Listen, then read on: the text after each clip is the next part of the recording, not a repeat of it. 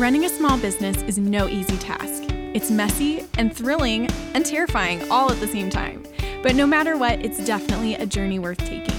As a mom of two littles, I know the daily struggles, and I'm here to walk this journey with you. If you're ready to feel empowered, encouraged, and on fire for the things you truly love, then you're in the right place. I'm Rebecca Rice, a pizza-loving, hot chocolate-drinking family photographer and educator, and this is the Business Journey Podcast.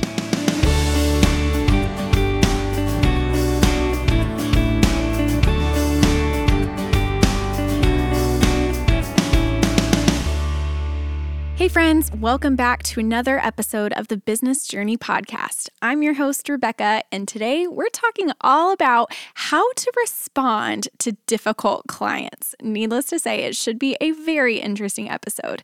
Before we get too far, I wanted to let you know about a blueprint that I created just for you guys. If you're a regular around here on the podcast, you're probably like, okay, Rebecca, enough with the blueprint, but I always want to mention it because I know we have new listeners every single week. So for those of you that are new around here or maybe haven't caught it before, we have a blueprint all about how to make your first $3,000 from a single date of mini sessions. And so this blueprint is a step-by-step guide to help you know exactly what you need to do to make that first $3,000. So maybe you have never run mini sessions before, or maybe you have, but you've never made $3,000 from a single set. This blueprint is for you. And I call it a blueprint because just like building a house, it's repeatable, right? My husband and I just got finished about a year ago building the house we're in now, and the builders had a blueprint. We had a floor plan that other families have also had, and it was repeatable. They were able to just follow the steps and build this house. So the same goes for your mini sessions, that I have a proven system that is repeatable, that has helped students succeed time and time again, and it is all yours for free. So you can grab it today at RebeccaRicePhoto.com/3K-minis. That's the number 3, the letter K-minis. So be sure to take advantage of that because that resource is there for the taking. So, hi guys, I'm glad to be back. This is actually the first episode that I'm recording since my team took a month off. So I've been out of the office for an entire month, which was the longest I'd ever been away from my business. And I gotta say, it was difficult for me because I love working. I love, dreaming and doing. I'm an Enneagram 3. I'm an achiever. I want to go, go, go. And so forcing myself to take that time away was great for me, but also left me like really itching to jump back in. And so today is my first full day back and I'm loving it. I definitely needed the time away, but I'm so glad to be back. So I'm excited to be able to dive into today's topic. And again, it's how to respond to difficult clients. So maybe you're like me, and if you've been doing this business thing for a little bit, I'm sure you've encountered your handful of difficult clients. I will say that the vast majority of our clients that we work with are amazing, but occasionally we do get one or two that is just more difficult. And so some of the scenarios, I would say, especially with my associate team this year, we got, just because they shoot in such high volume, I think this fall they shot over 300 mini sessions, just the associate team. So they shoot in such high volume that means, more clients equals, more difficult clients, just because the one or two will always sneak in. So some situations that they dealt with this year. Here are some examples. We had people asking or demanding for raw images. Have you ever been there? I'm sure you probably have.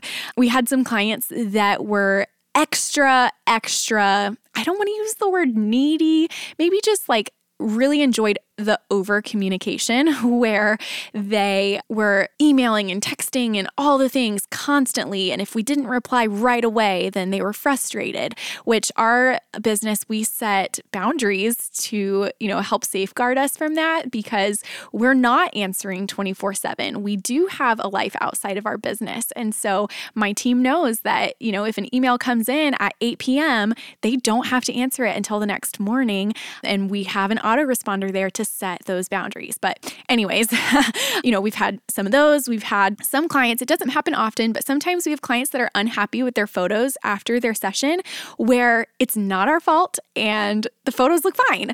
Usually these are people that just are unhappy with the way that they look in general. And so they kind of take that out on our work. And, it just leads to some unpleasantries. We've had some clients threaten a bad review. I'm sure if you've gotten your, fair share of heated conversations with some clients, maybe you've had somebody threaten a bad review. For us, there was one lady who threatened a bad review if she didn't get her photos within 2 days of her session. And we outlined in the contract that we have this turnaround time, and it was Thanksgiving week, right over the holidays. It was just a lot of chaos. And we had 2 phone calls, several emails, several text messages where I basically just repeated the same thing over and over that no, she was not going to get her photos tomorrow because this is what the contract says, the contract that she signed. And we went round and around and, it is what it is. But eventually, she stopped emailing and calling and we got it taken care of. But, sometimes we do have clients threaten bad reviews. You know what? Sometimes we'd have clients write bad reviews, and hopefully this one doesn't happen. It's very, very uncommon. I don't think I've ever gotten a bad review on my Facebook page for my photography. My associate team has gotten, I think, 2 out of the hundreds of clients that they served. I think last year they served, close to 500 clients. It was a lot of clients. But anyway, they only got 2 bad reviews out of all of that. And the 2 people, honestly, we did everything that we could. And it was those people that just like writing bad reviews. And so I'll give you some tips on how to handle all of these situations. If you're listening to this, you're like, oh my gosh, Rebecca, that really stresses me out, just hearing all of these things. Don't panic, okay? I will say these things don't happen very often. So if you're newer in business and you're like, oh my gosh, I'm going to have all these difficult clients, I promise it's a lot less common than you think. We just happen to have a lot of these situations, like I said, because my associate team shoots in such high volume. And if you're like, what do you mean associate team? We did an episode a few weeks back. Gosh, I think it was either part 1 or part 2 case study of my business in December. So you can go look at it and listen to it and hear about my associate team. But because they shoot in such high volume, they are naturally going to have more difficult clients because they just sneak in. And so, if you shoot 50 families and you only have 1 difficult client, but my associate team is shooting 500 families, we're going to have a higher volume of difficult clients just by that same ratio. Anyways, let's go ahead and jump into what do we do to handle and to respond to these difficult clients. I'm going to give you 5 really practical things that you can do. So if you've got the notes app on your phone or whatever, take notes because I know these will be helpful. And honestly, I wish I had somebody to tell me these things when I was starting out. These were things that we just had to kind of figure out by trial and error, and they're not always fun, but hopefully this helps kind of reassure you of what to do if you happen to find yourself in one of these situations. So the first thing that you want to do anytime you're dealing with a difficult client is to remove emotion from the situation, because odds are this person is not coming after you personally. I know that, our photography business is really personal to us, and it's vulnerable to share your work and to, you've put everything into this business. So it feels like it's an extension of you. But the truth is, when you're interacting with clients and you're having a little bit more of a difficult time with them, it's not personal. Okay. Most of the time, they're not coming after you as an individual. They're upset about something. Maybe it's something within your control. Maybe it's something outside of your control, but it's not you as a person. So it helps to kind of remove yourself from the situation a little bit and remove emotion from the situation. So whenever you get, that email or that text or whatever, it's always best to pause. Don't ever react right away. Pause, take a breath. If you need to, take 10 minutes, take an hour to not respond and just think about what you're going to say, do that. Nobody's saying you need to respond right away, because odds are if you respond right away, you're going to respond out of emotion and you won't be as clear and concise as you want to be. And you may say some things that down the road you regret. So give yourself the space. And then another thing that I do to help remove the emotion from the situation is I'll write a response, but then have somebody else read it. That way they can tell me if I'm overreacting, if there's too much emotion, if there's one line that I should probably take out. I've had those situations where I just want to say what I want to say because, it's easy to be a keyboard warrior and say stuff that you would never say to somebody's face, but in an email, it's easier.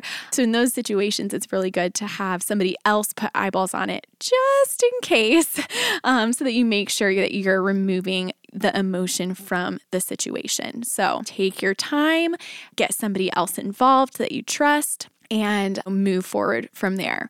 The second thing that you can do when you're responding to difficult clients is always refer back to your contract. Your contract is there to protect you, and you should be using a contract with every single client. I don't care if it's a full session, a mini session, a family friend, family. You should be using a contract for every single session because it's there to protect you. And if you don't have a solid contract, I actually have one in my shop. I partnered with a lawyer who specializes in creative entrepreneurs like us photographers, and she put together an amazing contract that is designed to help protect you. So if you don't have a contract or you have one that you kind of DIY'd, but you've never had an attorney look at it or anything like that, go check out the one in my shop. It's cheaper than most contracts from, lawyers that have their own businesses and things like that, because I wanted to make it as affordable as I could for you. But it is incredible. It's the contract template that we use in our business for every single session. So regardless of what you shoot, you should have a contract in place. And then when you're responding to clients, refer back to that contract. So if a client is asking for raw images, you can refer back to the section in your contract that says that you never deliver raw images. They signed that contract. And we actually updated our contracts last month at our team retreat to have initial spots, like spots where a client has to literally initial, where after a paragraph that we get a lot of questions about, like raw images, we have them initial a spot that says, I understand that I will not receive raw images. And that way it's super extra clear that they couldn't have skimmed it or skipped over it, because we have a lot of clients who sign their contracts and clearly don't read them.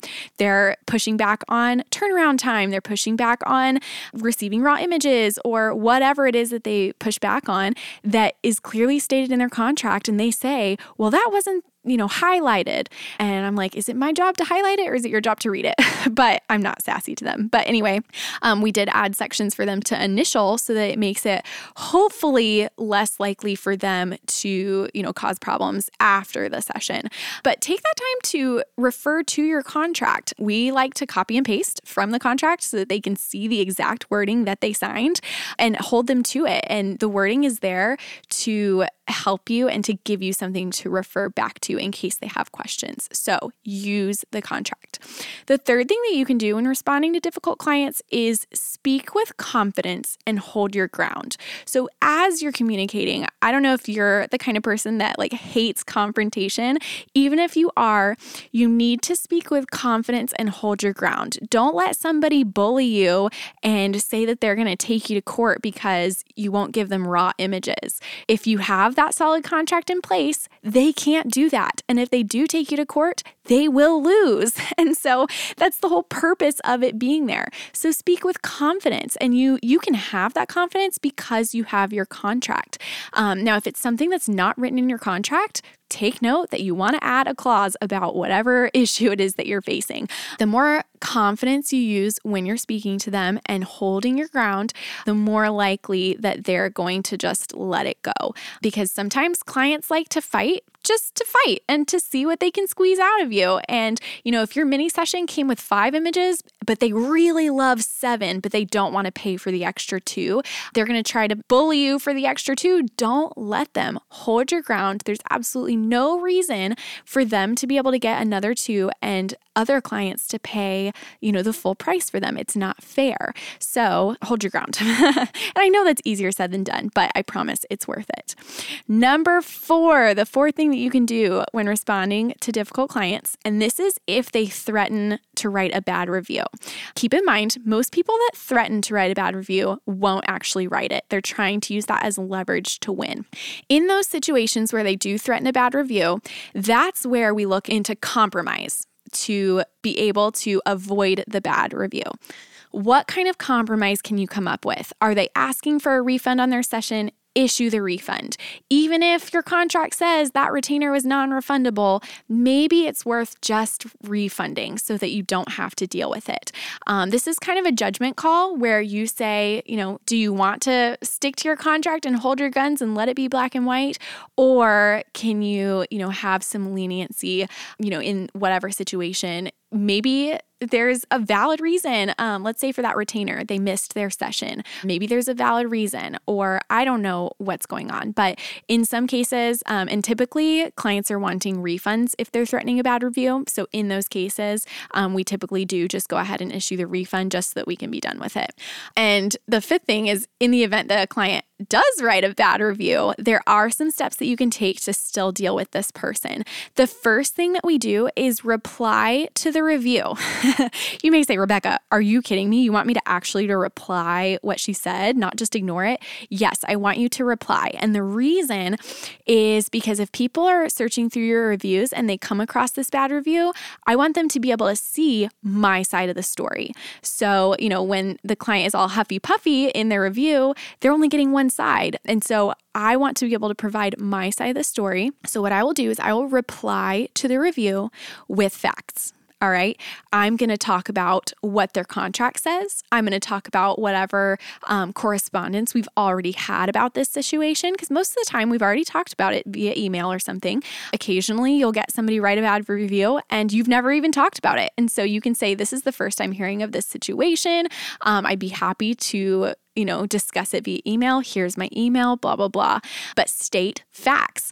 Most of the time, you just stating facts will make this person that's writing this bad review look like a crazy person, because the average person reading through reviews are going to see a bad review, go to the comment and see how you replied and say, oh, this person's just crazy. It's fine.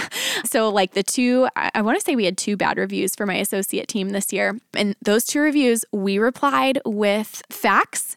And in doing so, literally anybody reading it would be like, oh gosh, okay, so they were just a terrible client because it was things that were outside our control and not our problem. We had one client who was super upset with the wait time for some prints that they ordered through ShootProof, our gallery delivery system. So that obviously is out of our control. We use ShootProof, but they ordered through a lab that is self-fulfilled through ShootProof, and the client was upset. We told them, we said typical turnaround for labs are, 5 business days or whatever. But this was 2 weeks, maybe the week before Christmas. It was maybe 2 weeks before Christmas. I don't know. It was right in holiday season. And this client was extremely upset that they didn't have their prints in time. And we replied to the review, letting them know that, again, this is outside of our control. All of this was stuff we'd already communicated with them, by the way. But in the review, we were letting them know that it's not in our control. They chose to place their print order at such and such date. We told them the typical turnaround time, but because it was right in the holiday season, turnaround times will probably be longer when it came to prints. This client already had their images in their hand. There was nothing wrong with the images. They were just upset with the prints. So anybody reading that testimonial would say, oh, this person is just crazy because it has nothing to do with the company. So that was good. But reply to the facts. And then the next step is, right after you reply, you need to go block this person from, your business page. There's a way to do it, and I can't remember. I wish I could walk you through it, but just Google block somebody from Facebook business page, and there is a way to do it so that they can't see it, they can't comment. What you want to avoid is the back and forth on this testimonial. You don't want to have a whole nother conversation with this person on your Facebook page. You're already having conversations via email, so there's no need to put it so public. Avoid the back and forth, because if you don't block this person, they're probably going to reply and still be mean and snarky and try to, make themselves look good again. And so you don't want that to happen. Avoid the back and forth. Go ahead and just block this person. We have what we call a no-fly list in our business where, there's a very short list of a handful of clients that we will never work with again. If they write a bad testimonial, you better believe they're on our no-fly list. Occasionally, if, they're super difficult and they don't write a bad review, but we had such a hard time with them. We issued refunds, all the things. There were so many red flags. We'll put them on our no-fly list so that our team knows if this person reaches out again, we will not book them, because you want to avoid all the red flags and the issues a second time. So I highly encourage you to put together a no-fly list as you're getting these difficult clients. And if you don't want to work with them, don't work with them again. That's the beauty of running your own business, that you get to decide who your clients are and who your clients are not. And so if you don't want to work with a client, let them know that you're completely booked and refer them to a friend. I usually refer them to people that I'm not so fond of. That's really petty, but I do, just so that I don't have to deal with them and I don't want to send them to my friends.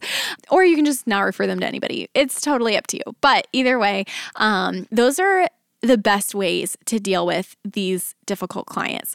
Overall, stay professional, be concise, and be clear in your communication and keep the emotion out of it so that you're responding in the best ways that you can. So I hope these tips were helpful for you. If you ever encounter a really tough situation and you're just not sure what to do, I'm always available on Instagram. You can DM me at Rebecca Rice Photography, and I'd love to kind of help you formulate a plan of what to do in these cases. I can, give a couple tips or whatnot of things that have worked. So feel free to DM me if you're ever caught in a situation. You're like, I literally have no idea what to do. Come talk to me and we'll see if we can figure it out. But hopefully these tips that I gave are a really great starting point, because these will cover the majority of difficult clients that you'll receive. And I know you will receive them. It's just a part of, running a business. You're gonna deal with difficult people, but it's going to be okay. Your business is going to survive. It's not going to die overnight because of one difficult client. Your business isn't going to sink to the ground if you have one bad review. So take a breath. It's going to be okay. I just wanted to be able to hopefully equip you in case these things do pop up. So hopefully this is helpful. Again, if you have any questions, find me on Instagram at Rebecca Rice Photography, and I'd love to help out. So with that, we will go ahead and sign off, and I will see you this time next week. Bye, guys.